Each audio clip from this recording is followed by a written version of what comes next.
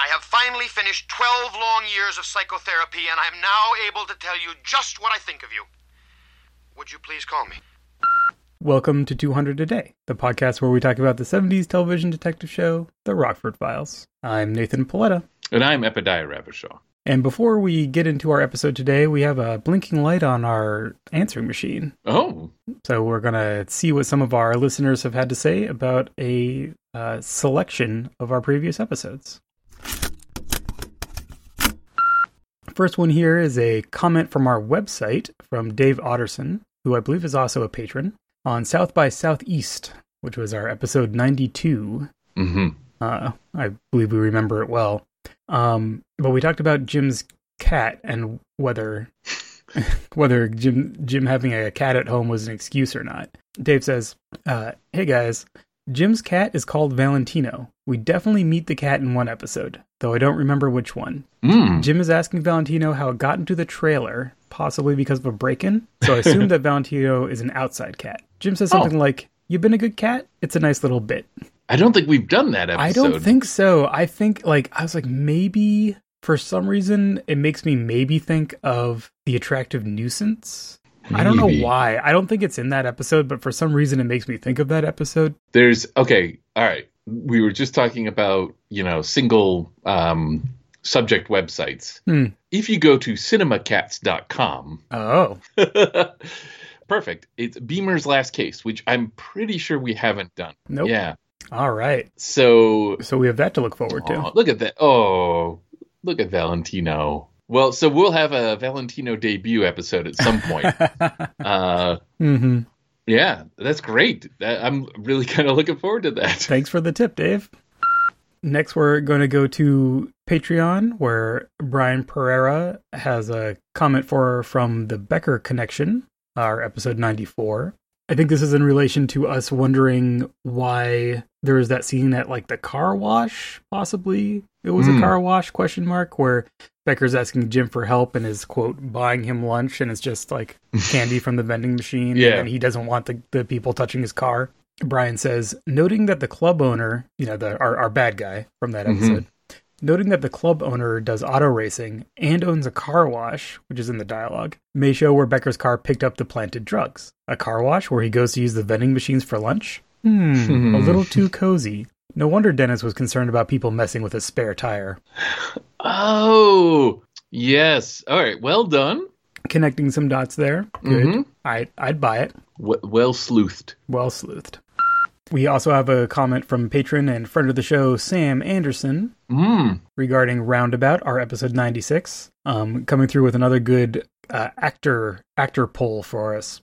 The woman who slams Jim's foot in the door and extracts $100 from him was played by Virginia Gregg, an incredibly prolific TV, film, and radio actor. She starred in works ranging from The Herculoids to Maverick to nearly every incarnation of Dragnet, and was even the voice of Norma Bates in Psycho. Wow. Where I first knowingly encountered her may be of interest to 200 a Day fans. A regular on the old-time radio program Richard Diamond, Private Detective, a 1949 to 53 show about a private eye who charged $100 a day, had contentious friendships among the police, got knocked on the head a lot, and participated in lots of witty banter, courtesy of show creator Blake Edwards of the Pink Panther and Breakfast at Tiffany's fame. Over 100 episodes can currently be found on archive.org for any interested in sampling the program. Nice. So I'll try to remember to drop a link in the show notes to Richard Diamond, Private Detective. I just jumped on her IMDb, and she was also in an episode of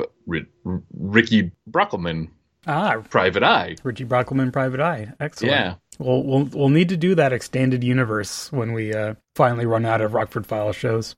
She's the voice of Tara on Herculoids. So that's, if you were me and you grew up watching the Herculoids, that's good to know. I think we might have talked about this in a Plus Expenses a few years ago, but recently watched, as an adult, several of the Herculoids. I don't think I've ever seen their Herculoids. It's Hanna-Barbera. Okay. It's a family a family of Tarzans that live on a planet. The dad, the son, and the mom, and then they have something that's like a six-legged triceratops that shoots balls of power from its horns. Sweet. a flying thing that shoots an electric ray, like a flying dragon thing that shoots an electric ray from its tail, and two shmoos, like two blobs that I think they're probably called shmoos. Like I can click on Hercules right now and find out. Gleeps. One's called Gleep.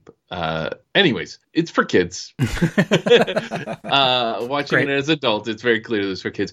What happens is that they live on a planet and they protect the planet, and like every episode, something comes and tries to invade the planet, and they fight it off. And it's fun, but it's got some dated things. Like almost always, Virginia Gregg's character is almost always told to stay at home, which is great. So yeah, a storied career there. Finally, we've had some good Twitter interactions recently. Some folks have been sending us good screenshots and little trivia things from the show. We sometimes take a little while to catch up on Twitter, but always appreciate those over at 200pod. But one I wanted to call out here, we got a tweet from Michelle Berezanski, at Michelle Berezan1. You can find the retweet on our timeline. I was searching through YouTube and found this treasure. Knowing that you are both fellow fans of Angel, I wanted to share with you. Did you know this existed? I did not, and will now listen to the entire album. This is in fact a 1980 album by Stuart Margolin entitled "And the Angel Sings." I will tell you, to my great regret, I've yet to listen to it. But I will, before our next episode, I will give the whole thing a listen. I remember seeing this come across, being like, oh, I should listen to that, forgetting immediately. And then now I have it open in a tab. I didn't really have a chance to go down any rabbit holes about it, but it is on Discogs with a full track list for anyone who wants to check out the, as it says, country rock stylings of Stuart Margolin. Oh, perfect. Wonderful. There's 15 for sale from $3.38. So if you wanted to get it in vinyl or cassette. You know, it wasn't until you said if you want to get it in vinyl or cassette that I realized that you were talking about the price of it and not a title of a song. Oh, because that feels like that would definitely be a Rockford Files title. 15 for sale for whatever the price was. I wouldn't put it past Stuart to title something like that. Is there a song called Hotel of Fear? We'll have to listen to it to see, because it is titled "And the Angel Sings." I don't think any of the titles make immediate Rockford Files references. Mm-hmm. He does have a voice like an angel, I've often said. Mm-hmm. The title, or not the title track, but the first track is "Brown-Eyed Handsome Man / Too Much Monkey Business." And it just goes from there. Way back in history, 2,000 years, like ever since the world began, there's been a whole lot of good women shedding tears over brown-eyed handsome man. A lot of trouble with the brown-eyed handsome man. Payphone, something wrong, dime gone, wheel mail, ought to sue the mother bell for telling me a tale. Monkey business, too much monkey business, too much monkey business for me to be involved in. Oh, well, I gotta listen to this. Thank you for the recommendation, and we'll definitely have to check it out.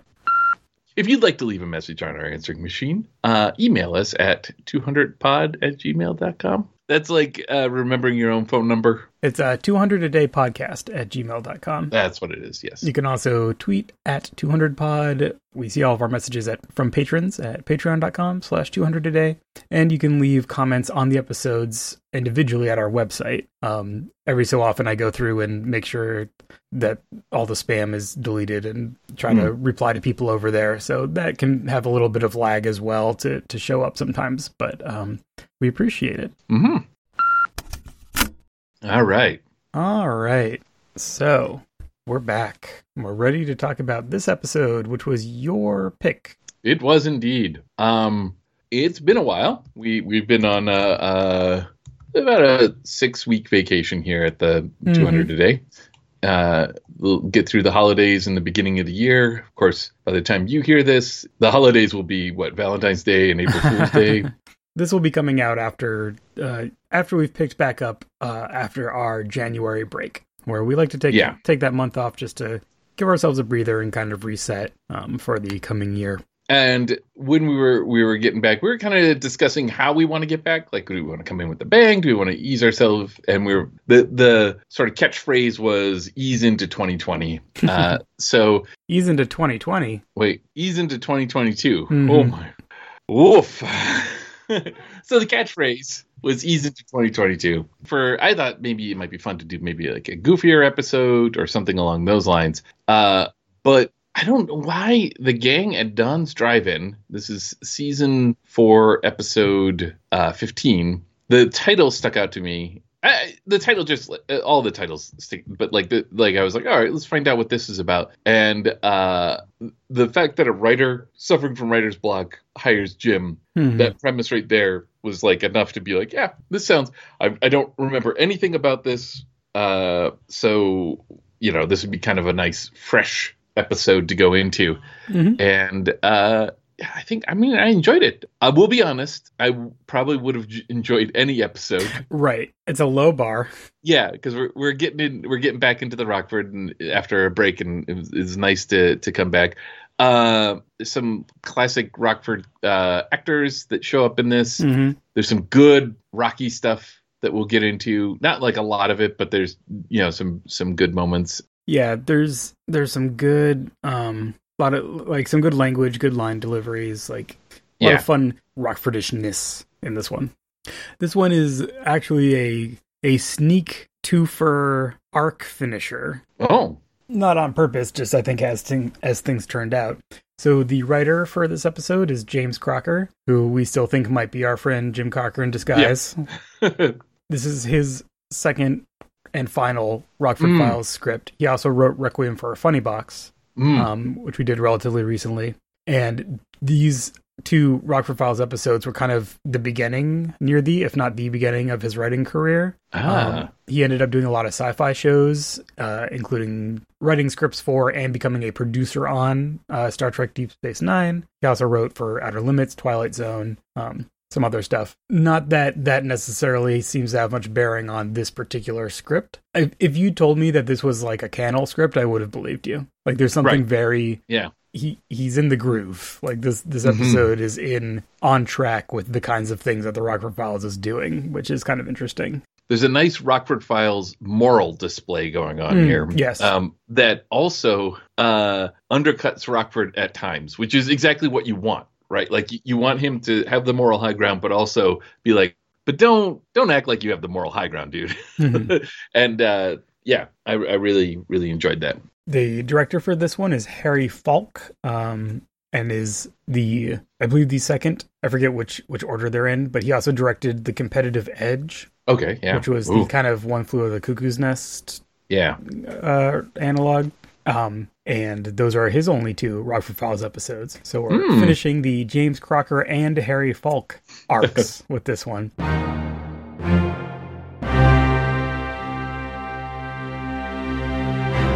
I did look around. Does not, as far as I can tell, appear to be related to Peter Falk. But there is a Columbo connection, which we'll get to in a few minutes. I do want to say there are some kind of content notes for some of the plot stuff that comes up. A lot of the character dynamic of the writer who hires Jim is that he's an alcoholic. And that's a serious issue that, we will, that is part of the plot. And then there is some, it's not graphic or anything, but there is some gendered violence that comes up towards the end. Off screen, yeah. Something that had occurred in the past. The opening montage, there isn't a whole lot that I wanted to pluck out of the opening montage to show, except that they clearly say in the opening montage that someone's going to attempt to kill Rockford, so we know that. That's great. And we see Rocky in trouble. We see Rocky coming, running out to the front of the trailer and shouting at someone to call the cops, which is great. You always have my attention when Rocky's in trouble, because I'm like, oh no, don't you dare touch our Rocky. There were 2 actors that jumped out at me from the preview montage. I so rarely recognize people that I'm like, I recognize them. First is our main character, Jack, that we're going to be meeting, he's played by an actor named Anthony Zerbe, who's been in a ton of things and has a face, right? Mm-hmm. But yeah. I recognize him from one of the 90s Columbo episodes. He plays a magician in the episode Columbo Goes to the Guillotine, and is very, to me, in my personal arc of Columbo watching, that is one of those where it's like, it's not a great episode, but it's a good episode. Mm-hmm. Yeah. And so I recognize him instantly as that magician. And then we also see a recurring actor that we've seen recently, Mills Watson, who played the guy Moss in Roundabout. Yes. He's playing a similarly characterized character in this one, but like with the bald head and the mustache and everything. I was like, that guy. Yeah, that guy. He's definitely one of those very recognizable faces. And of course, like, he's always usually playing a cop on something else that somebody gets to thwart. Did you know that we are a 100% listener-supported show? Our patrons at patreon.com/200aday keep us in the podcast business, and in return receive exclusive episode previews, as well as Plus Expenses, a bonus podcast where we casually chat about media we're enjoying and the things going on in our lives. We extend special thanks to our Gumshoe patrons supporting this episode. Dale Norwood wrote a book, Trading Freedom: How Trade with China Defined Early America. Is about fast ships, cheap drugs, and American political economy. Published by the University of Chicago Press. Find it wherever good books are sold. Chuck from whatchoureading.com. Paul Townend, who recommends Fruit Loops Serial Killers of Color at fruitloopspod.com. Shane Liebling, check out rollforyour.party for all of your online dice rolling needs. Jay Adon, showcasing his amazing miniature painting skills at jadon.com. Dave P., Dave Otterson, Kip Hawley, Matthew Lee, and Jay Thompson. And finally, a very special thanks to our detective level patrons for their generous support. Michael Zalisco, Eric Antenner at Antenner on Twitter, Brian Pereira at Thermoware, Bill Anderson at BillAnd88, and of course, Richard Haddam at Richard Haddam. We follow them too at 200pod. If you're interested in keeping us going for as little as $1 an episode, check out patreon.com/200aday to see if becoming a patron is right for you. Well, we start off our episode with Jim as an encyclopedia salesman. Always a strong start. This episode does a lot of dropping us in the middle of an interaction or a conversation and just kind of trusting us to be like, we'll get filled in as we go about what this is all about. Yeah. And we start right off with that, where Jim is in the middle of trying to sell some encyclopedias in the name of, he's trying to track down a woman named Nancy, who's the daughter of the woman he's talking to as the salesman. But it turns out that Nancy died 18 years ago. I think it's later they say 16 years ago. I don't remember. I might have written it down wrong. 16 years ago was what I have. So she died 16 years ago of a burst appendix, and Jim has a very whoops. She might have been 18 when she died 16 years ago. Before we get into that bit about the dying and whatnot, I just want to just appreciate Jim's con here. He has encyclopedias on him. So first of all, he has encyclopedias to sell. Second of all, I like the idea that this is a con he has in his back pocket to use. Because this opening feels like not something that Jim is doing. This feels like those glimpses we get at the run-of-the-mill PI work he does, right? And so it feels like this is just like a routine for him. Like, oh, I've got these encyclopedias. I'll bring them. I'll do the old encyclopedia salesman, right? And what that kind of relies upon is him not actually selling encyclopedias, which is great because it's just like, yeah, I'm here to sell you encyclopedias, knowing that nobody is going to buy those encyclopedias. So I just really, really appreciate it. And also, I think we've gone over this before, but in case you're listening to us and you didn't experience the 70s or early 80s, that was a thing. Like, somebody would come to your door and try and sell you an encyclopedia. This is not like some weird out of the blue kind of thing. In my house, when I was a kid, we had several A's, because they would give you the first book as the encyclopedia as a sampler, and if you wanted more, so we just had the A volume of like 3 different encyclopedias. I do not remember Encyclopedia Salespeople. That was probably before my time, but we did have an encyclopedia, and I did use it for research papers in middle school. Yes. I think we had the 89 and 90 edition. Some were 89 and some were 90. Ooh. Yeah. Anyhow. So the gambit with it is like he knows that this woman is not going to want to buy encyclopedias, but he says our records indicate you have a daughter. Maybe she'd be interested in encyclopedias for like an encyclopedia gift for Christmas. Our holiday rate starts in 2 weeks, and I can backdate it. And so this is where he learns that she's in fact deceased. We get the credits kind of interspersed throughout this first whole sequence, including what I thought was just like a nice little touch, which is the credit for Mills Watson comes up over him as we see him at a door getting ushered into like a private dining room somewhere. Very cute. Well done. He's coming into this like private club or whatever it is, pulls someone he knows away from their poker game because they have to talk about a thing. And this is a real, like, here's a bunch of stuff. We are not going to understand what this is about until much later in the episode. His character is Stan Collier, and then he's talking to Bob Akison, something like that. Stan needs more money from Bob, and Bob isn't interested in giving him more money to waste. His product company is in trouble. You should be concentrating on your real estate business or something like that. And they mention Stan being interested in running for state senate. And this seems a little bit like an extortion-y thing. Like, I was like, is this guy mob? One of the things I like about this scene is that the character, Stan Mills, is basically coming in hat in hand, right? Like, he's asking for more money from someone, and he's come into a wealthy establishment where there's gambling going on. So my first instinct is that Stan is of lower status, you know, maybe owes this guy money or, you know, whatever. And there is some talk of like, you haven't paid me back for, you know, whatever. But throughout it, the way Mills plays the character is so menacing in an understated way that, like, even though the status says one thing, the scene says another, right? Yeah. Like, it says that Stan's in charge of what's going on here. And the other guy, like, is projecting authority. I don't know. It just felt like a great way of kind of showing that, like, oh, both of these guys feel like they're in charge of what's happening. They're engaged in like a constant low-level power struggle. Yeah. And we're not really sure why until later, but yeah, I think we get that from this first introduction. They got this power struggle, but everything in the text is saying that Bob has the authority over Stan. But still, the way Stan behaves, you're like, what's going on? If you're Epi, you're like, what's going on? Yeah. Like, he's clearly in a space that isn't his space. Like, he had to be ushered in.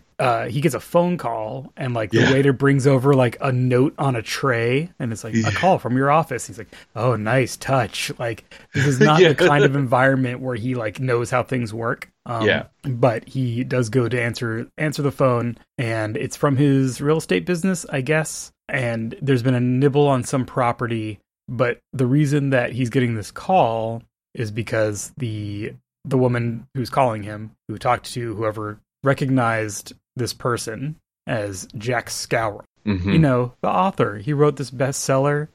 He wrote the bestseller in the 50s, Free Fall to Ecstasy, remember? I bought it, but I never finished it. All I remember is it's about this guy, Rollo, who jumps off the roof in the first chapter, and then, like, free associates all the way down. And by the fourth chapter, I stopped reading. Free Fall to Ecstasy. Free Fall to Ecstasy. And then she mentions in the first of a long-running gag throughout the episode that, you know, she never finished it. He sounded like maybe he was trying to investigate what Stan is up to. And Stan looks worried. And that's the important thing that we get from... In addition to being introduced to Free Fall to Ecstasy, we see that Stan is worried that Jack is hunting him down for something. This ongoing gag about this book is... I mean, well, actually, I don't remember when everything comes up, but it gets more bizarre and fanciful as you go on, and the fact that no one has finished it, right? Yeah, that's the gag. Just wonderful. Everyone's heard of it, but nobody's finished it. Well, even everyone started it. Yeah. We go to the author himself, Jack Skowron. A hell of a name. Played by Anthony Zerbe. And he's wearing his lucky NYU writing sweatshirt.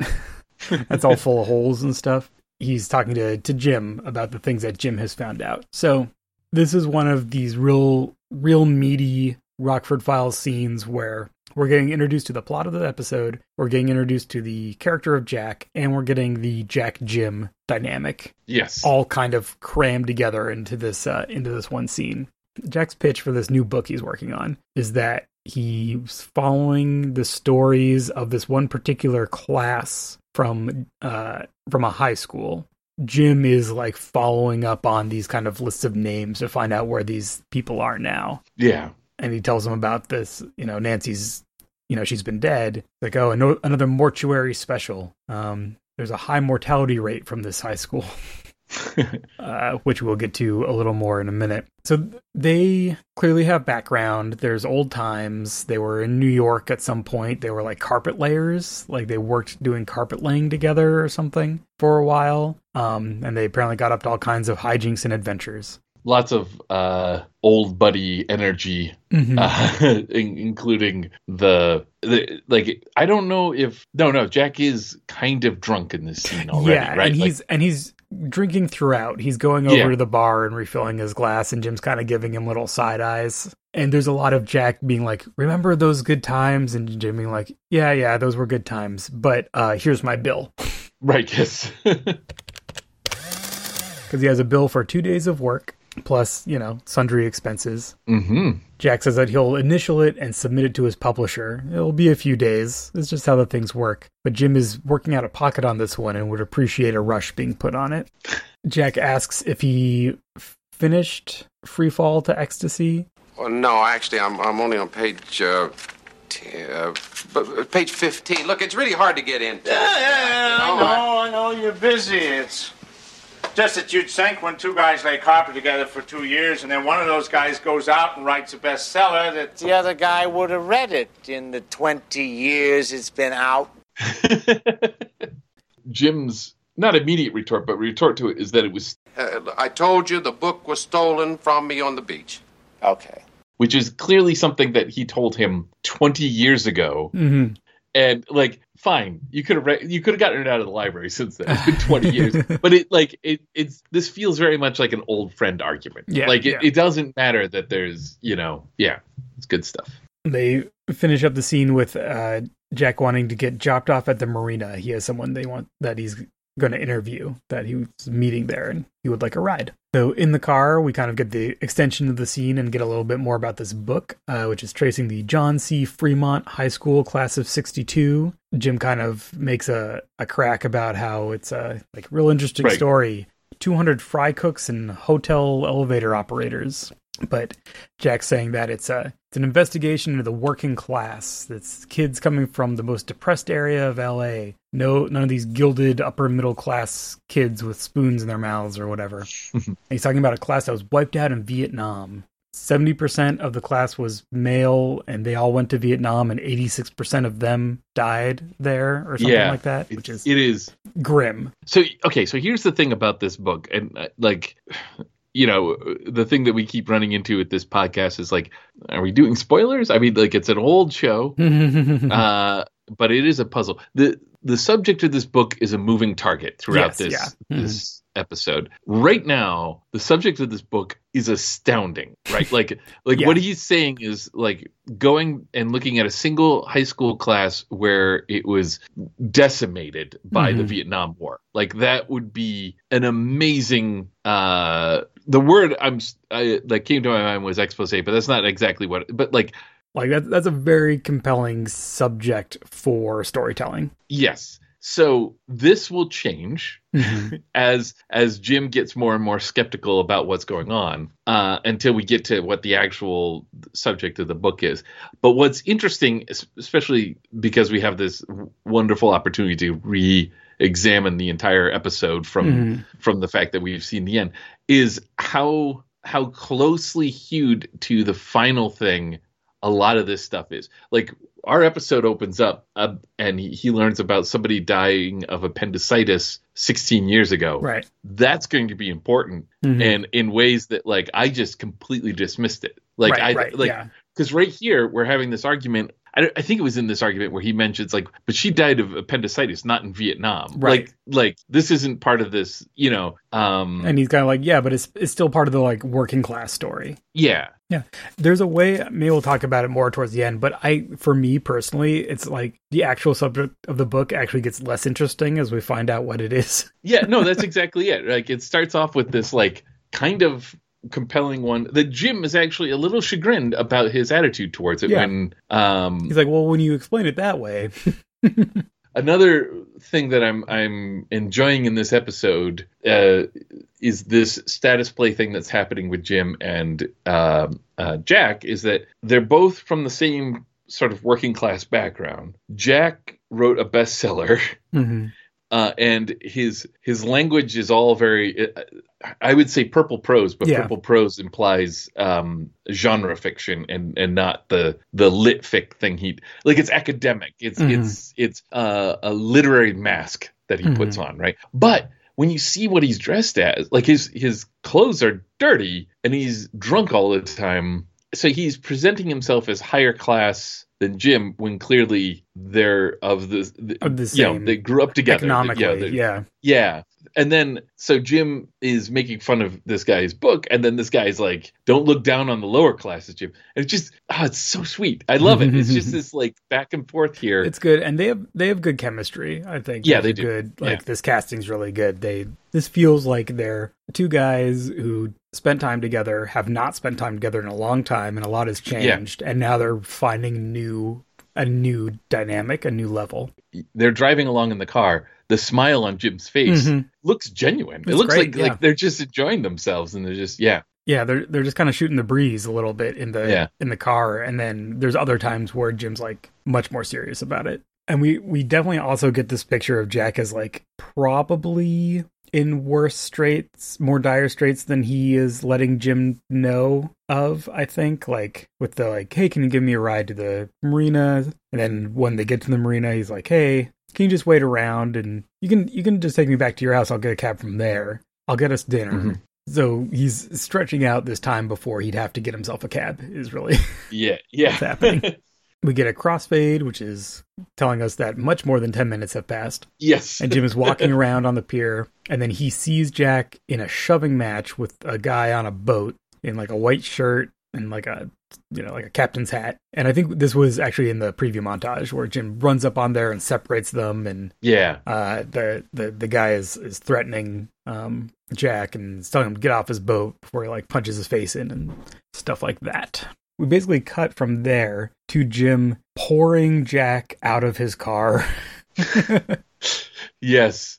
But I think the shocking thing about this transition is that he's basically pouring him out of his car, but they're both laughing.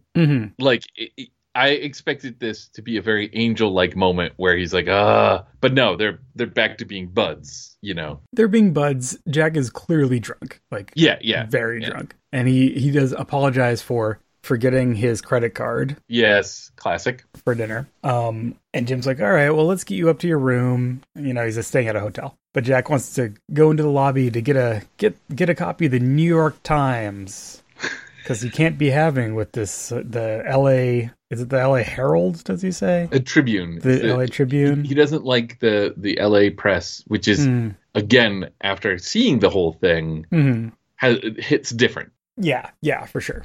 But in this moment, I think specifically, Jim kind of, like, rags him a little bit. He's like, "Oh, just because they gave you a bad review for your book or something." Right. Yeah. And then he has a whole diatribe about LA journalism and journalists in general. There's a real shift that I wasn't really able to identify, like, exactly where it happens, where Jim goes from being like, okay, buddy, like, we had fun, now it's time for you to get to bed, to Jim being like, you know what, you're too much. Yeah. Whatever you're looking to get out of this trip, like, I can't help you anymore.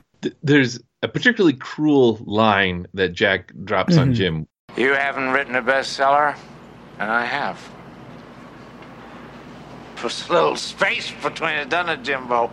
I feel like that's the bit where Jim's like, you know what, it's not worth it. It's just not worth it. Yes, because if Jim is dumping him, and Jim's like, yeah, I guess so. Well, just call me in the morning.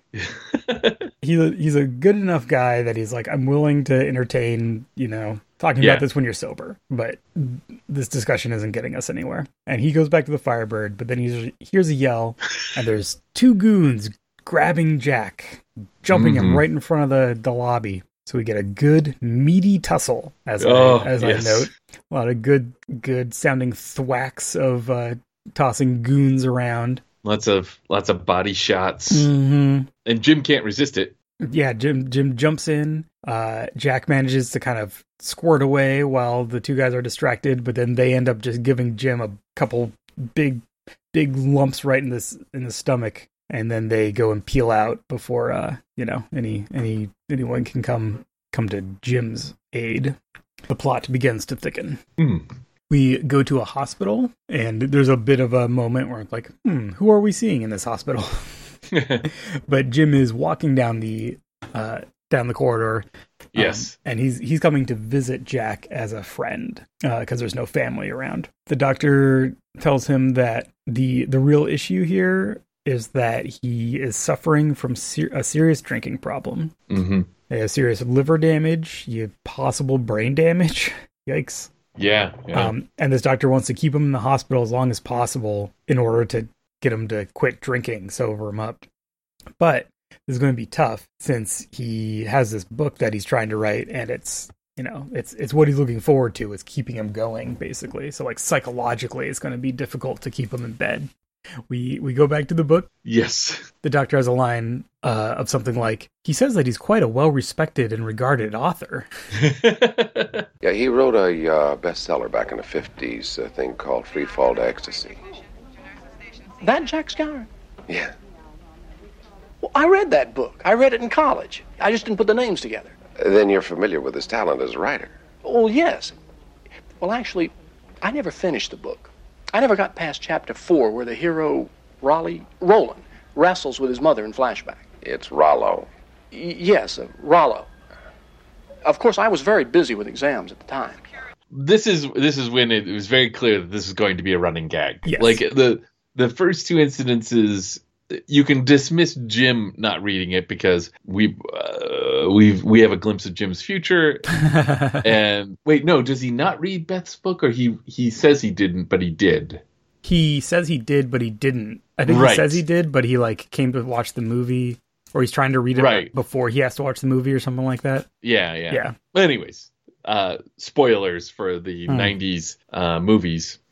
Well, and we also get another glimpse at the bizarreness of the book. I don't know if this is the spot where we talk about the sea nymphs in the New York sewers, or if we already did that. I don't remember the order, but yeah, there's we hear about I got to the part where there are the sea nymphs in the New York sewers, and then one where it's where he's talking to his mother, and his mother was a mermaid or something like that. Right? Yeah. There's these little details that are telling us that this book it's a lot.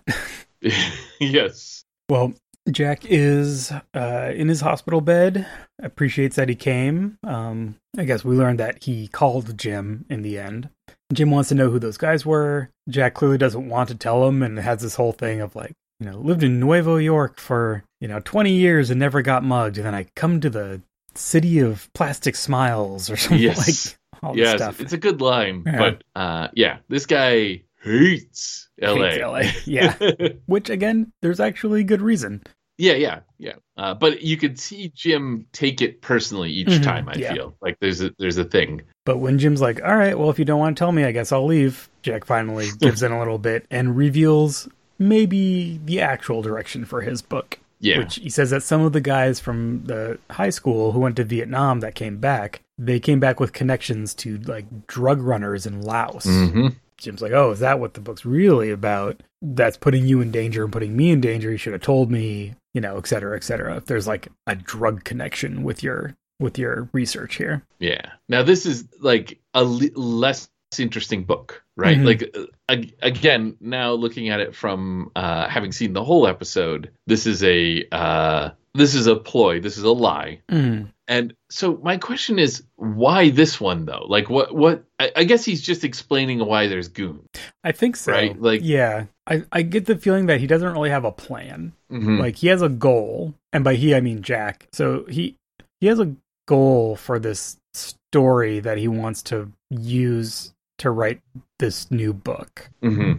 And he feels like he needs Jim's help because he can't do all the legwork himself. Yeah. Not least because he isn't in a position to be the person to talk to some of the people he wants to write about. As we saw with him almost getting thrown off a boat. But he also doesn't want Jim to know exactly what the book's about, possibly because he knows that it's dangerous. That's actually kind of a question. Like, why not tell Jim other than just his sense of like wanting to blow a whole thing open? It's not like the worst.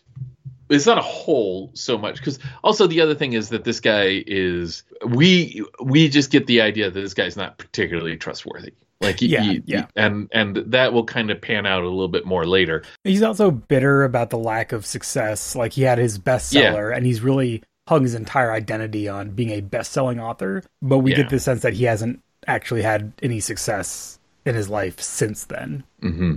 So there's, you know, kind of maybe a sense of like he wants to keep everything close to the vest because otherwise someone else might take it away from him in some way.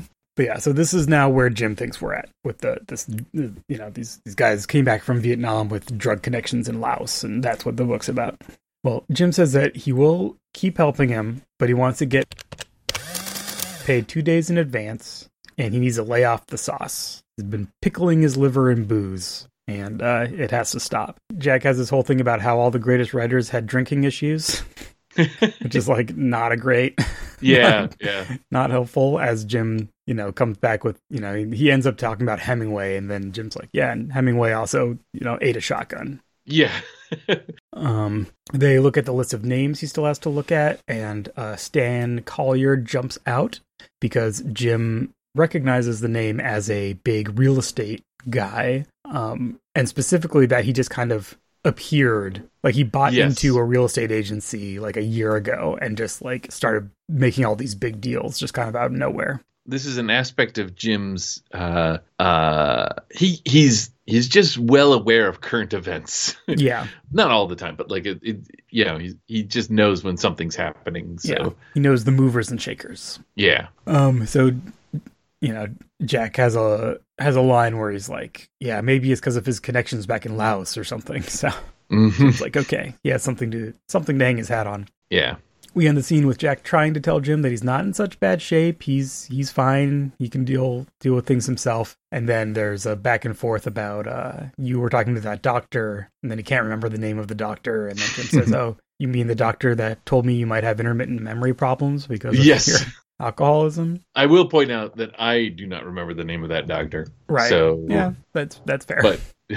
But yeah. Jim's point is made. There's a lot of like good little things in the writing. This script seems to me like it had like a real polishing pass done on it, because there's lots of like little things. And in this one, like Jack said the doctor's name earlier in their conversation. Like, you've been talking to Dr. So-and-so, and then he can't remember it at the end. Like, you know, just a tiny detail that really like, you know, works in there really well. That's good. We go back to Stan, who is, I guess we're in Bob's house. It's a little unclear exactly what the setting is here, but he's looking through a desk, and then there's a woman there as well that we will learn her name is Jeannie, and we'll find out more about her later. This is another in the middle of a conversation where we don't know what they're talking about, but Bob and Jeannie are saying that they're in trouble. Bob is not happy that Stan is looking through his stuff, so we see more of their kind of like, they clearly do not like each other, but for some reason they have to be working together or in the same orbit. They specifically say that Jack is the son of the guy who, quote, was there that night. but that he'll be taken care of. Then we have a good Rockford Files line. Nothing too drastic, I hope. Too drastic? From this glass of milk? That is Stan referring to Bob as the glass of milk. And then Bob calls them 2 highly paid pieces of trash. So, still don't really know what's going on there, but clearly they are not friends. Yeah. At this point, I don't think I had it pegged as extortion. I think I had it pegged as business partners that would be willing to rat out on each other. Right. You know, that kind of thing. You get the sense that, like, they're all involved with something, and it's more valuable to them to be involved with whatever that is than to not. But they also hate each other. Yes. So, which I guess is kind of what is actually going on. It's just we very intentionally are being, as audience members, we're very intentionally being kept from whatever it is. Yeah. And this episode is a real, other than 1 or 2 little scenes, is a real one-to-one of, like, Jim's knowledge and audience knowledge. Like, we have these off, like, we see, our villains. We, like, see our villains in their own scene, and we see Jack in his own scene a little later. But even in those scenes, we still don't really learn anything more than what Jim knows. Yeah, exactly. All we get is hints of the interaction. And also, I feel like this is definitely a thing that I bring up every time we see this. We see it a lot in the Rockford Files. But I love when the antagonists are at each other's throats. Yeah. Like when there's pressures on the antagonists so that they're motivated in certain ways. And we don't know precisely what they are, but we know the vectors that they're coming from. Yeah. And we can see, like, Stan feels like, the loose cannon is the term, right? Mm-hmm, but not like loose cannon in the sort of quotidian way we use it. Like, literally, this guy feels like a loaded firearm. He's going to mess everything up for everyone. You could just feel him itching to do it. Right, yeah. That's good stuff. So we go to the trailer where Jim is calling the hospital to talk to Jack, but he isn't there. Just as Jim is trying to find out what happened, there's a knock on the door, and sure enough, it's Jack. Now, this is one of those beats with Jack that is very similar to a beat you would have with Angel, which I appreciate. Like, it's a very, like, comedic moment. He comes in, he has a little bit of swagger, but he's not full swagger. Mm-hmm. I know what you're thinking, but liquor has not passed these lips. Want to smell my breath? Absolutely not. And he says he thought it'd be better if they were closer together for, while Jim is doing his investigation. He'll stay at the motel up the road. But after a little bit of, like, banter, Jim kind of reluctantly offers, he's like, why don't you just stay with me? You won't like that motel. There's the beat where if Jack declined, Jim would be perfectly happy for Jack to decline. And there's a beat where he thinks he's going to decline, but then he does not. And Jim's like, okay, well, I offered. Yeah. I did the polite thing, and I'm paying for it. Jack offers to get him dinner for real this time. He has his credit card. Mm-hmm. Jim has to pick up Rocky, so he can come with him to pick up Rocky, and then they can go to dinner. There's a bunch of kind of like banter, kind of setting up what the shape of the rest of the day is going to look like. And then he asks Jim how things are going, and he says that he thinks he tracked down one of the names. So Jim, in fact, has the yearbook from the high school, and he thinks that this one of the names on that is now a Jeannie Rosenthal, who is a top actress agent in LA. Another mover and shaker that Jim just recognizes her name. Yeah. So he says, she finds all these she discovers all these actors, and Jack has the most pretentious. I don't watch many English language movies. The French, so much more human. But Jim has the yearbook, and they look through and they, like, read their little bios from their senior pages or whatever. And the one for Jeannie says, like, ambition or, like, goal or whatever. Become a beautician. Yes. And I find Stan Collier, who, what was it, like? Stomper? Nickname, the Stomper. Reads off, a couple things, including the line, lights digging the scene at Don's Drive-In. I'm like, the title of our episode. Yes. Jim thinks that it's weird that these two big LA names came from these, this humble origin. And Jack has a whole thing about how it's the American system. You know, pulling yourself up by your bootstraps and overcoming your origins and stuff like that. And Jim's like, I guess. But Jim has to leave to pick up Rocky. Jack says, you know what? Actually, he's going to stay. He's going to call. He'll call this, this woman Jeannie and set up an interview. Jim has a telegraphed look at the bottles of wine over his fridge, and Jack says, I promise that I won't drink. Well, let's take a little break. We want to make sure that you know where you can follow all of our other projects and interests online. Epi, where can our listeners find you? You can Google Epidiah. I am the only one out there that I know of. You can go to dig1000holes.com. That's the number 1,000. Or you can go to worlds, plural, without master, singular.com and find my work there. How about you, Nathan? My internet home for all things NDP is at ndpdesign.com. You can find all of the links and information for all of my various games, including the Worldwide Wrestling role-playing game, my zines, and podcast projects, of which perhaps there may be more than one. You can also find me on Instagram and Twitter at ndpaoletta. As always, if you want more information about the podcast, go to 200aday.fireside.fm. And now back to the continuing adventures of Jimbo Rockfish. Cut to Jack slurring and singing and throwing an empty wine bottle in the trash as there are two goons pull up outside the trailer in a big blue Ford. I'd laugh. I mean, you shouldn't laugh at it, like, this guy's got a disease, right? Like, this is, but also this is a classic Rockford Files pattern. Yeah. Rockford's friend, who's clearly demonstrated to Rockford several times that he's not dependable, and Rockford going, okay, I'll trust you this time. And just So as we might expect, they bust in and grab Jack. There's a good line, settle down or my friend here will put a sunroof in your skull. They see from the paperwork that he's staying with a PI. Like, why do you hire PI? And Jack has a thing, which I think he's trying to be cool here. He's just a friend. I'm not hiring him for anything. He doesn't know anything that's going on. And they say that they'll wait around and ask him himself what he knows. We cut to Jim and Rocky arriving, and we get some good Rocky stuff. Yes. It starts great because, like, I cannot describe this. I don't know if I'm the only person in the world. There's a classic thing where somebody asked J.R.R. Tolkien what his favorite word was, and he said it was cellar door. Right? Like the cellar door, because it just sounds, Yeah, it's like the most beautiful two words in the English language or something. Yeah. For me, the most beautiful sound is Rocky saying Oxnard. Well, I think you're glad we're going to miss the large fundraising at Oxnard.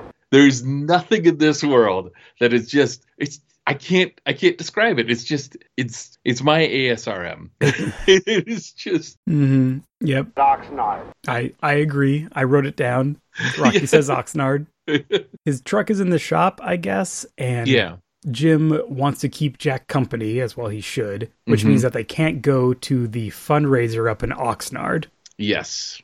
And Rocky accuses Jim of... And I think you're glad we're going to miss the bagpipe band, too. Glad to miss the bagpipe band after you know how much I like music that drones? How can you say that? It's so funny. But this is only the smallest taste of Rocky, because of what we're about to get. Oh, exquisite. Rocky goes into the trailer first, because Jim's going to bring in the groceries. He gets grabbed by one of the goons. It's the skinny goon. There's a skinny goon and a big goon. The skinny goon grabs him by the lapels, and he just instinctively gives him a huge right hook across the face. It's so good. Rocky punch. He spins away. The big goon comes after him. Jim comes after the goon. They tussle outside. There's a good moment where the goon has his hands on the grill to steady himself, and Jim slams the lid down on them. Yeah.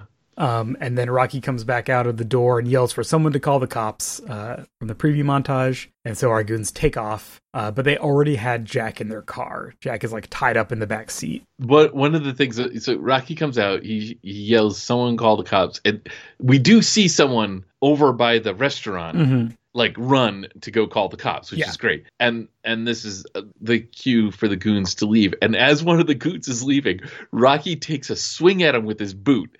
And it's wonderful. Like, yeah, get out of here. Yeah, we don't see that much action from Rocky, but this is good. It was good. Up to the, again, pure Rockford Files realism, where Jim compliments Rocky's right hook, but then asks him if he needs some ice for his hand, because Rocky's like, oh, I might need to call the doctor, Sonny. Oh, poor Rocky. Yeah.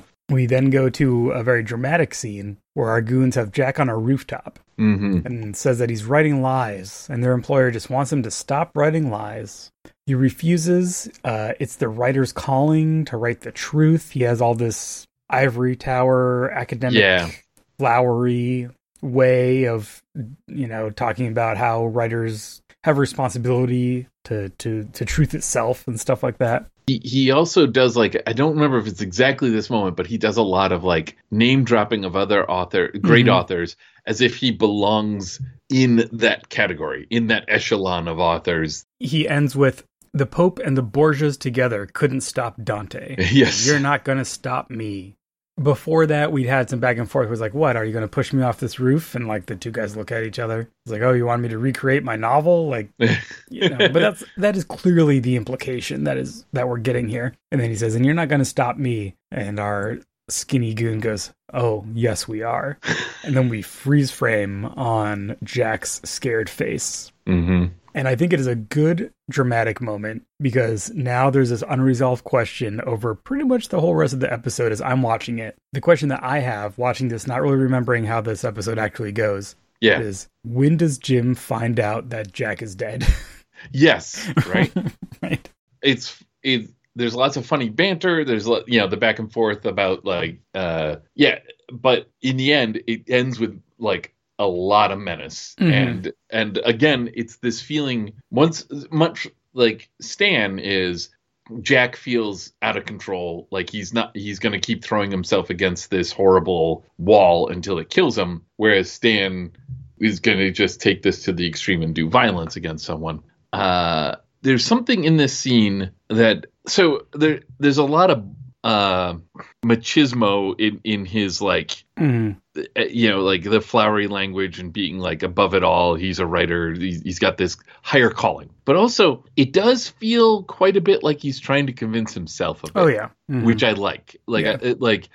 It's both, it's insufferable. So you kind of want to see him at least get knocked around a bit, but also, it's also a little sad. Yeah. I enjoy it. Not as much as I enjoyed this very next scene. So the next scene is one of the themes that I think, you mentioned a lot and that we come back to a lot with the show, is that one of the strengths of the show is that it shows us little moments of why these people are friends, even while the big strokes are almost always about the tensions between them. Yeah. Why is Jim friends with Angel? Why is Jim friends with Becker? Here we get a scene where we see why Jim is friends with Becker. I gotta say, if we do a Malibu Madness this year, who knows if we do, I gotta remember that this scene is gonna go for Rockfordishness. I would say that this episode is worth this scene. That's what I'm getting at. Like if you don't care for anything else that happens in this episode, even if you don't care for Rocky punching a guy, and which you should care for, because that's also pretty much what that worth the episode. Yeah, this is a great scene. So it's Jim with Dennis at the station. We're coming into the conversation after he's told him that Jack was kidnapped and he wants to, report it, and Dennis has to do something. Right. This is something that we have experienced. Like we're in season 4 now. Even if you were watching these in order, which we have not, you've experienced this 1,000 times, right? Like you've seen Jim. You've seen him come to Dennis looking for help and Dennis not being able to provide it. Right. So I think our expectations coming into this is like, now we get to see Dennis kind of like roll his eyes and kind of Yeah, like this is not how police work works. Right, you know that. right. Yeah, But he I think with glee in his eye, yes, does a 180 and is like, "You're reporting a kidnapping," and he Mhm. goes over to like the police, I don't know, stenographer, like, yeah, and is like, "Okay, type up the report." And he gives her all the info that clearly Jim just gave him. Taken by force by two white males, mid-30s, average height, last seen driving a Blue LTD. I'll punch that into the desk so the black and whites will have it right away. affirmative. And when you get done with that, meet me at the car. I want you with me. Lankowski, notify the FBI. Dennis, I don't know what to say. I was kind of half expecting. Well, it's a possible kidnapping. That's what I'm here for. You give me something I could move on, I move. That's all I've ever said. It's beautiful. It's a joy to see a Dennis in command. This feels otherworldly, like he is in charge, and as you say, and then Billings is on the phone and he hangs up and he gets another call. There's a bank robbery in progress with armed robbers and hostages. And Dennis is like, "Oh, well, then here's what we're going to do." And he yells all these orders and has everyone go places. And it's like, you go, you call the lieutenant, ask him who he wants to have on the team and all this stuff. And everyone rushes out of the room. And it's just Jim and the police, the policewoman who's finishing up the report, totally silent. She's like, click, click, click, click, pulls out the typewriter, gives it to Jim. He looks at it. He's like, yeah, this looks good. And then she leaves. And he's all alone in the apartment because something much more important came up. And so Jim's thing is just dropped immediately. It just utterly evaporates. It is, I mean, it's a gag. The whole thing is a gag, but it's a beautiful gag. And it just happens, like they got me. I think is what it I can feel it. I'm like, what is happening? This is, and like you're right. Like there's this genuine moment where not only is it this genuine moment where Dennis says, you give me something to move on, I move. That's all I ever asked. But also you can feel the sort of glee with the fact that Dennis knows he's like going against Jim's expectations. Yeah. I get to show him up. Yeah. Like, right. It's like, for once, you're not like, some guy punched me, I want to file, something. It's like, you don't know who he is. You're in your line of work. This isn't even that big of a deal. Like, why are you coming to me? Like, this is a very clear cut thing.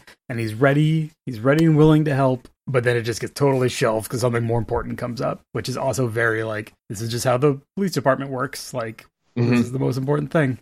It's extremely good. But also just that moment of like, that's all I ever asked. I don't know. That's like a real... Yeah. Every so often, Dennis does what Jim needs him to do.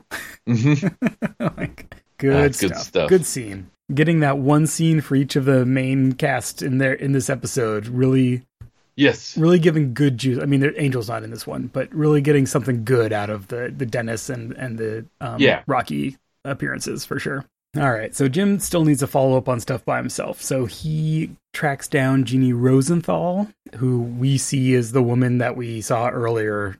We hadn't gotten her name at that point, but who was with Stan and Bobby. He is led to her table, and she's on the phone in a booth at a restaurant, like telling some actor he's never going to work in that town again or whatever. The phone call is interesting because it's she's telling the actor, of course that movie was bad. You weren't good. You're not good enough for that role. I wouldn't have given you that role. So if you really want to do work, so here's the thing, right? She, much like Stan, shouldn't be in real estate. Mm-hmm. It's very likely she shouldn't be in casting. Right. I was trying to figure out if this phone call is supposed to indicate that, like she's just awful. She's not like, she's just an awful person that is telling an actor that they're not good enough for the role, and she would definitely get this actor roles that they're good for. Mm-hmm. Like you're aiming too high, buddy. You gotta go lower. Yeah, maybe. No, I mean, I think that's probably a good read on it. This scene had a little bit of like a lot of banter. Yes, it was fast talk. And I think I probably missed, some elements. She does have the line, she's with her like secretary or whoever, and she has a line where she says like she's done with casting ethnic types. She needs white bread. And Yeah. then Jim walks up and she turns and sees him. He's like that face. And Jim says, "Oh, not me. I'm white bread, but heavy on the mayo." Whatever. I don't know what that means, but it's very funny. Yeah. Good stuff. It's also good that she's like, I need an actor, and then looks at James Gardner. Yeah. Like that. That guy. Yeah, that's a good little bit. Like, that's very funny. So Jim wants to talk to her about Jack Scowron, who she doesn't really remember, then remembers he's a writer. We know that she knows who he is, but she's kind of doing the like, oh, since you're, I don't really know, but I remember the book.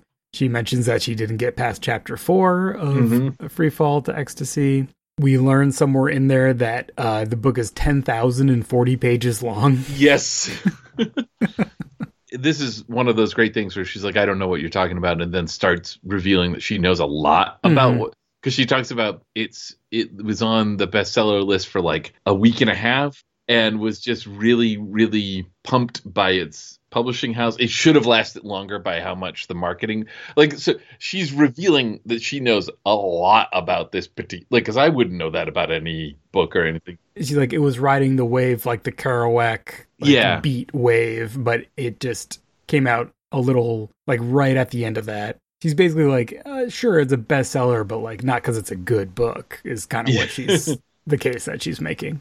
So Jim asks her if Jack got in touch with her for a new thing he's working on, and she says no. And then he's like, okay, he's going to leave, but he drops as he leaves. For someone who started off to be a beautician, you've sure come a long way. Yeah. Just like throw that in, just stir the pot, right? Yeah.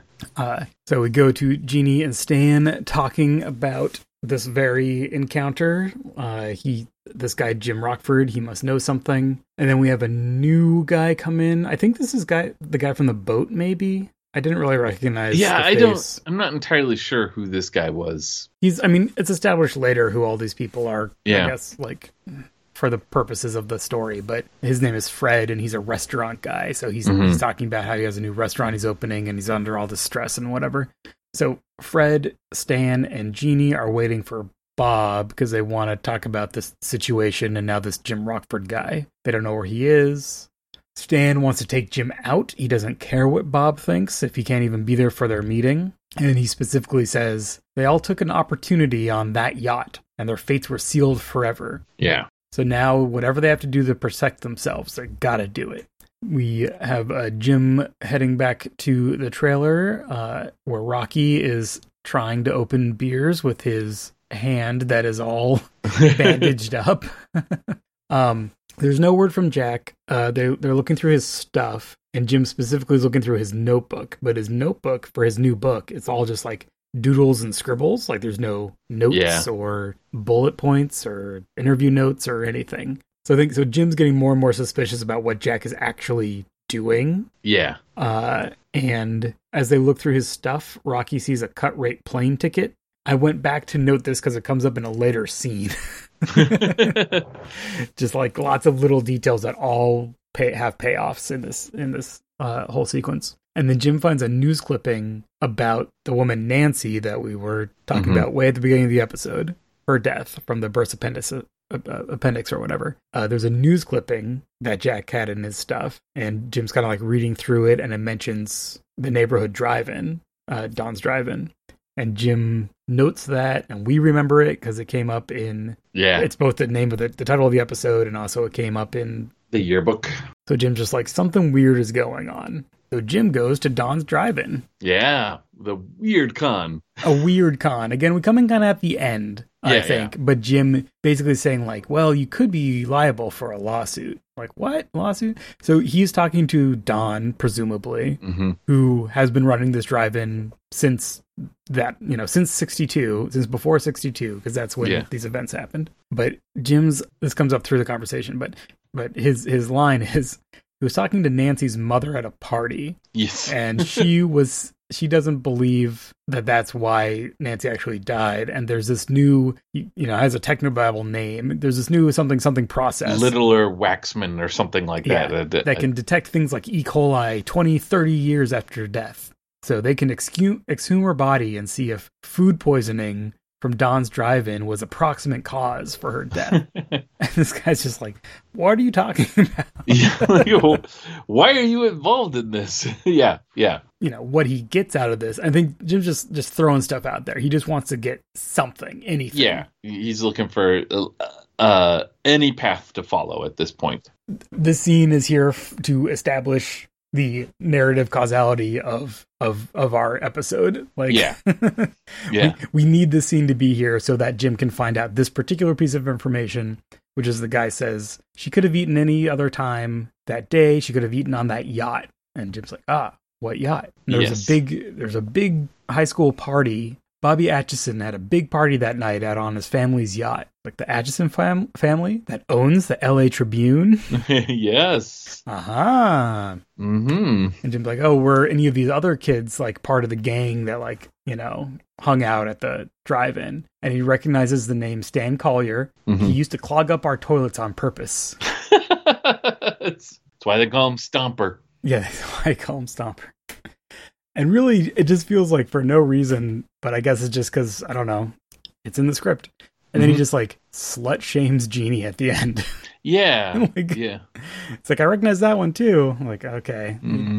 That felt unnecessary, but okay. Well, I guess the point is to, you know, say that these are not a group of good kids. Right. Is what you're what is being communicated by how he's describing them. The other sort of off thing about this, because like you were saying, this is a narrative connective thing, right? Like it gets us from point A to point B. I don't remember what Jim asks him, but he's like, how am I supposed to remember these punk after 16 years? Like, you just did. You just revealed that you knew they were at a yacht that night. And like, that's a lot of information for someone who runs the drive-in to know about a night 16 years ago. But, you know, if it's the night somebody died, maybe, yeah. I mean, and it's possible, I don't think it comes up, but it's possible that he got, like, paid off also. As we will learn, a lot of people got paid off, so... Yeah, that's true. Yes, yeah. But yeah, it is a thing that it doesn't really matter. It is an element of the... why would I know anything about that? Here's all the things I know about that. Just to get us to Jim having the information he needs. Yeah. We go to the airport where Stan is picking up someone in a cowboy hat who starts off with the line, "Who's dying?" Yes. This is a Rockford Files character. Yeah. Like, here is a hitman in a cowboy hat. I don't need to know anything else about him, and we never really learn anything about him. He's just here to add this menace at the end. So Stan has hired this guy. Mm-hmm. Hey, here's his address, license plate number to make a car he drives. Maybe you could make it like a suicide. Don't tell me my business, okay? Yes. It's a little absurd, but it's also like, this is a character that is going to live in my mind forever. And he's in this episode for like 3 seconds. Yeah. So. He's also like exactly the solution that you would expect Stan to get. Mm-hmm. Like, I'm going to hire a guy from Texas to kill, or Oklahoma. You almost expect it to be Angel in a disguise. Like, it's a crossover with the one where he has his hitman Khan and like Stan looks him up in the newspaper or something. The things that could have been. Back at Jim's trailer, all of Jack's stuff is gone. Either someone wanted to make it look like he never came to LA, or maybe Jack got it himself. Mm-hmm. I'm thinking like, we still have not learned that Jack is dead. Maybe he isn't? And the solid clue that Jack may have gotten it himself is the fact that they took the dirty sweatshirt, which you wouldn't, if you were just like, we got to go there and grab you wouldn't know was Stan's. The dirty sweatshirt that was like on the couch. Yeah. So Jim asks Rocky, hey, that plane ticket you saw, what airline was it? I'm like, oh, that was a thing. So I went back and made a note about where he saw the plane ticket. And he doesn't remember the name, but he remembers like, it's the one that has this particular service. And this is where Rocky can't open the beers. Or was it in both scenes? It's both scenes because maybe I'm trying to remember because this scene is definitely the scene where as Jim's leaving, Rocky's like, yeah, go on, I'll figure out how to cook dinner with my one hand. No, this is where Jim like, he's like, oh, I'm sorry, Rocky, and he goes over and he opens the beer for him and puts it down, and then as he's leaving, Rocky's like, I'll find out some way to cook my own dinner with one hand. And Jim just rolls his eyes. Our hatted assassin follows Jim as he leaves the trailer. Which is good news, because Rocky's in the trailer, and I'm glad that Jim's taking the guy away from Rocky. And we cut to Jack at the airport bar. I guess he's alive. Yeah. And he's just talking to the bartender, dishing out some opinions on some other writers. And he ends with, and his latest book has no teeth. And that's when Jim comes up with, and you'll be just the man to read it. That's so good. So this is, I feel like, the slightly more rare exposition scene at the end of the episode. Yeah. I feel like this kind of scene we often get at the beginning of the episode to like get us into the story. This is a big exposition conversation that tells us what actually happened in the past. Right. Jim is now pretty confident that Nancy did not die of a burst appendix, but was in fact murdered. And Jack is like, well, it wasn't technically murder, but she was killed. Okay. And that his book actually is an expose on Bobby Atchison, killing a girl when he was 18, and then his family covering it all up. And if Jim had known that from the jump, he would have rode in on his white horse to bring justice, and it would have messed everything all up. Jim, of course, is mad that he was put into all this danger without knowing why, and he wants to know what Atchison bought Jack off with, because Jack's at the airport going back to New York. Like, at this point, who cares? What's the point of bringing down the family that owns the Tribune? Right. Who cares? Jim doesn't buy it. He's like, he offered you something. And we have a good, I think you were mentioning when we were in our intro, that there's some pushback against Jim's, moral sense. And I think we kind of get it here. The LA Tribune is an institute and a valuable one. And people everywhere depend on it. Fade in, stream section up and over. Get off my back. You haven't lived my life, so don't criticize my choices. Yeah, so here we have a scene where Jim is trying to get him back in play. I'm not entirely sure why, but it feels like mainly like because he thinks this guy should not back down on the thing that he backed down on. Right. But Jim wasn't threatened on the top of this roof. Right. So there's like there's a sympathetic patheticness to this character. Like earlier, Jim had this great, you did a great impression of a bowl of Jell-O, and that's true. But also, why not? Right. What does he have to gain by standing up? And Yeah. There's just a sense that Jim's like, in my universe, when you know that someone is guilty of a crime, they should face justice. That doesn't necessarily mean that they're always going to get arrested or whatever. But Jim lives in a world where he's like, when I see that someone has been wronged, I right the wrong. Except when he doesn't. Yes. But in this case, it seems fairly clear cut. But Jim has led a life where he rights wrongs. Right. That's his, that's the investigator that we love so much. Sure, he's grimy and is always, scraping together what he needs and isn't willing to take every case. But at the end of the day, we know he's doing what he knows is right. While we get the sense that Jack has led a life that he had a big high and it's all been downhill since then. Yeah. And everything he's tried to do that was right just got him kicked in the teeth again. Here was this potential to reclaim his former glory, and then he was convinced that it was not worth taking, basically. He does tell Jim more of the details of the story, which he has found out, or that he did know, which is that Bobby was forcing himself on Nancy on this yacht during this party. She didn't go along, and then she laughed at him because he was so inept, and he had a gun just to scare her, and he accidentally shot her. Yikes. Yeah. As Jack is exposing this to the audience, his stance on it is like another level of yikes. Like he's saying, that was an innocent mistake. He was just trying to force himself on her.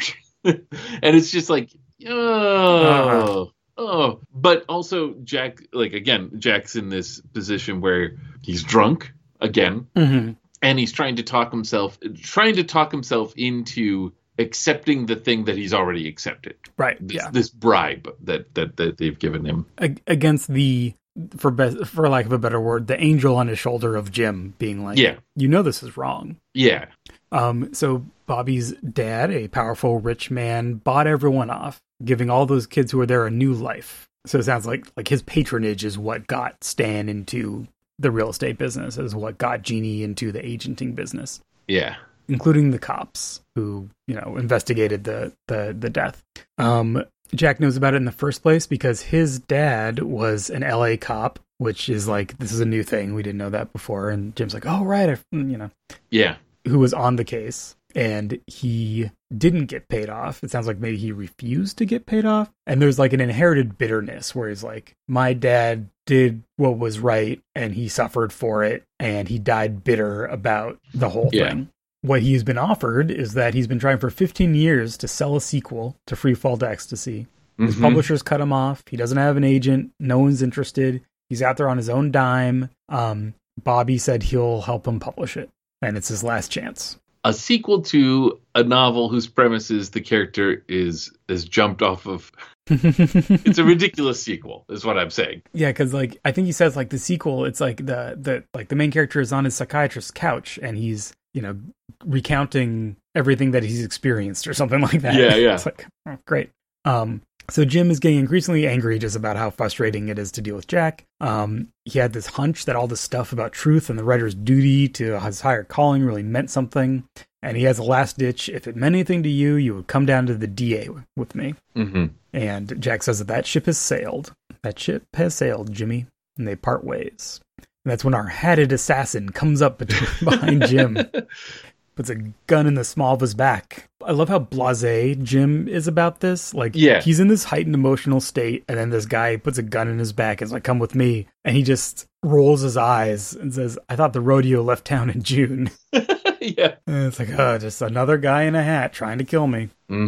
Guides him into a bathroom, tells him to go into a stall, and he'll do it nice and quiet. But then Jack bursts in the door. He's like, hey, Jimmy, and this distracts our hatted assassin, and Jim uses the bathroom door to slam the gun out of his hand, and between the two of them, they take him down. Jack had a change of heart right at the end, and maybe I'll take this one to the DA. So, fun little bit of action. Yeah. And it was funny, because when he was telling him to go and install, Jim's reaction, it's like, you gotta be kidding me. So we are hitting kind of a sort of a Rockford wrap up here, where it's like, okay, we do have to get through all this. We've put a lot of things in play, and now we need to tie them up, and we have 5 minutes of episode left to do it in. So let's do it. Which leads us to our next scene, which is the exposition by newscast. Right. So we go to Jack being interviewed on TV, and he kind of explains some of the details about who did what when, and Jack and Jim are watching on Jim's couch. Rocky is balancing a tray on his hand with the cast and going, don't you fellas disturb yourselves. I'll get these burgers to the barbecue myself. What does it feel like toppling a dynastic family as big as the Atchisons? Well, not as good as I thought, not as bad as I feared. Thank you. The newscaster reads off all the folks who are implicated in the cover-up and then says, we'll have a fuller story at 6 or whatever. And Jim says that's all that's left is to put it down on paper. Jack he's excited. He has a story burning inside and it's ready to get out. But then he offers to help Rocky with the burgers, and they go outside to the grill. Jim takes a look at Jack's notebook, which still is just full of scribbles and doodles. Yeah. Seems to be coming along fine, and he makes a face while throwing it down. We have a freeze frame on Jim's dubious look at Jack's notes for his next novel. The end. The end. So it was a fun one. I enjoyed coming back.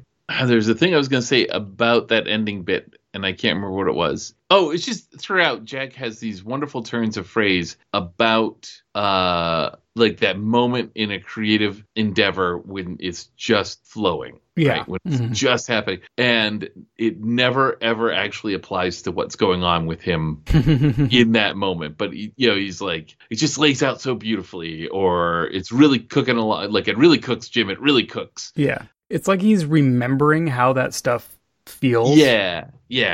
And is trying to like summon it almost by like invoking it. Exactly. And it like there's several moments like, yeah, Jack is the butt of a joke throughout, like several jokes throughout. But there's several, like as they say today, there's several moments where it's too real. Jack's struggle with the creative process. To some extent, he's not actually literally struggling with the creative process for most of it. He's not actually doing it. He's trying to solve a crime, not write a book about solving the crime. I guess I enjoyed that. It's less that he's struggling with the creative process and more that he's struggling with being an alcoholic. Yes, exactly. Which he has equated with the creative process at least once during the episode. Yeah, there's definitely a lot of sympathetic vibe, I think, to like being frustrated with work that you're trying to do that isn't hitting, that isn't getting to like a certain peak or a certain point. Right. As people who both write and publish things, like sometimes there's this sense of like, I'm never going to get that again. Yeah. Welcome to writing advice corner on 200 a day. But like, I feel like there's a fork sometimes where it's like, am I going to keep trying to reclaim something that I already did? Or am I going to go a different direction and like do something different, even though it's kind of scary because it's not something that I've already done? And those can both be legitimate choices, but sometimes you bang your head against the do something the same I did, but better so much that you end up not doing anything at all. And you would have been better served going down that other path. And he's just a portrait of a guy stuck in that, like, I need to do what I did, but better. And that is that's a vibe. Yes. And his is like has this kind of complex thing where it was a bestseller, but kind of not on its merits. Yeah, as we find out that it like nobody read it. Not on its merits, and it's nobody will hire him to do anything else. It's like no one will hire him to do that again, but they also won't hire him to do other things. Yeah. So like he's, like I said, very sympathetic, pathetic character. He's despite the fact that he creates most of the trouble for Jim in this episode.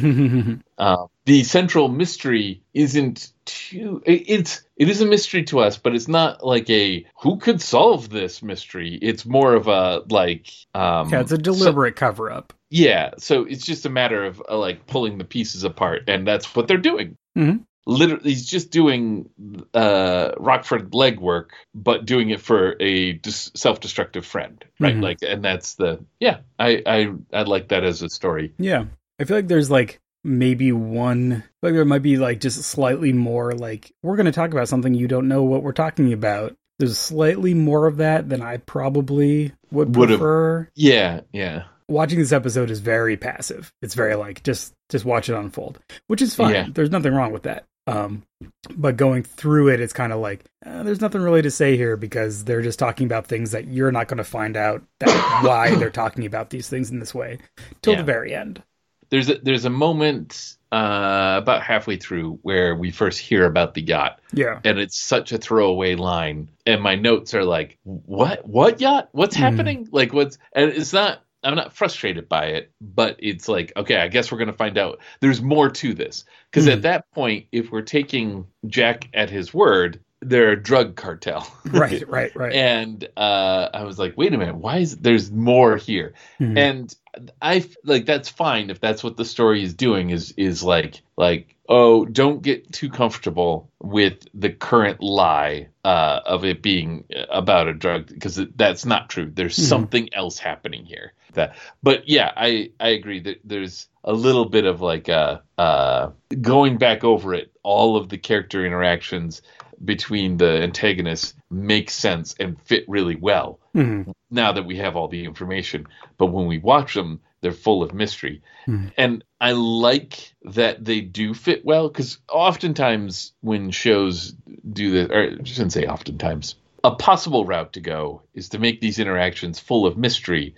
And then if you were to go back over them, nothing seems natural because they're not behaving how they would given the information you now know. They're just behaving in a mysterious way. But in this case, they are behaving in a mysterious way, but you can, now knowing the information, be like, oh, I get why they're doing this. I get this interaction with him at the club at the very beginning between Stan and Bob. Yeah. And yeah. There's actually a bit of a connection to how that works in Requiem for a Funny Box. Mm-hmm. That was the writer. The writer, yeah. He does a similar thing in Requiem for a Funny Box where we have the comedian and the mob guy having a conversation where we're not quite sure what the it is. Mm-hmm. Eventually we learn that it's the love affair, like the gay love affair that he overheard. And again, with that knowledge at the end, that makes that earlier vagueness work. Yeah. So it's kind of interesting to see the same technique here, like used for a different purpose, obviously. But it has a similar cadence where we get to see our antagonists early.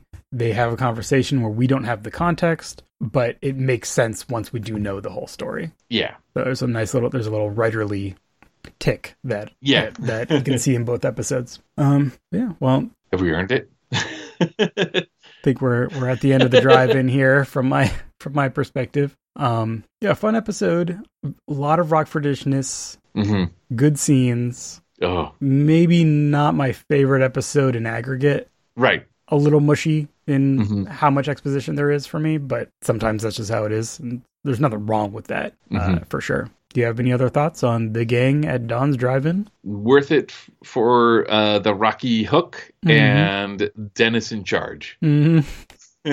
Absolutely. All right. Well, with that, I suppose we'll try to avoid any E. coli-laden fast food notions between now and the next time we record. But we'll be back next time to talk about another episode of The Rockford Files. Doc's not.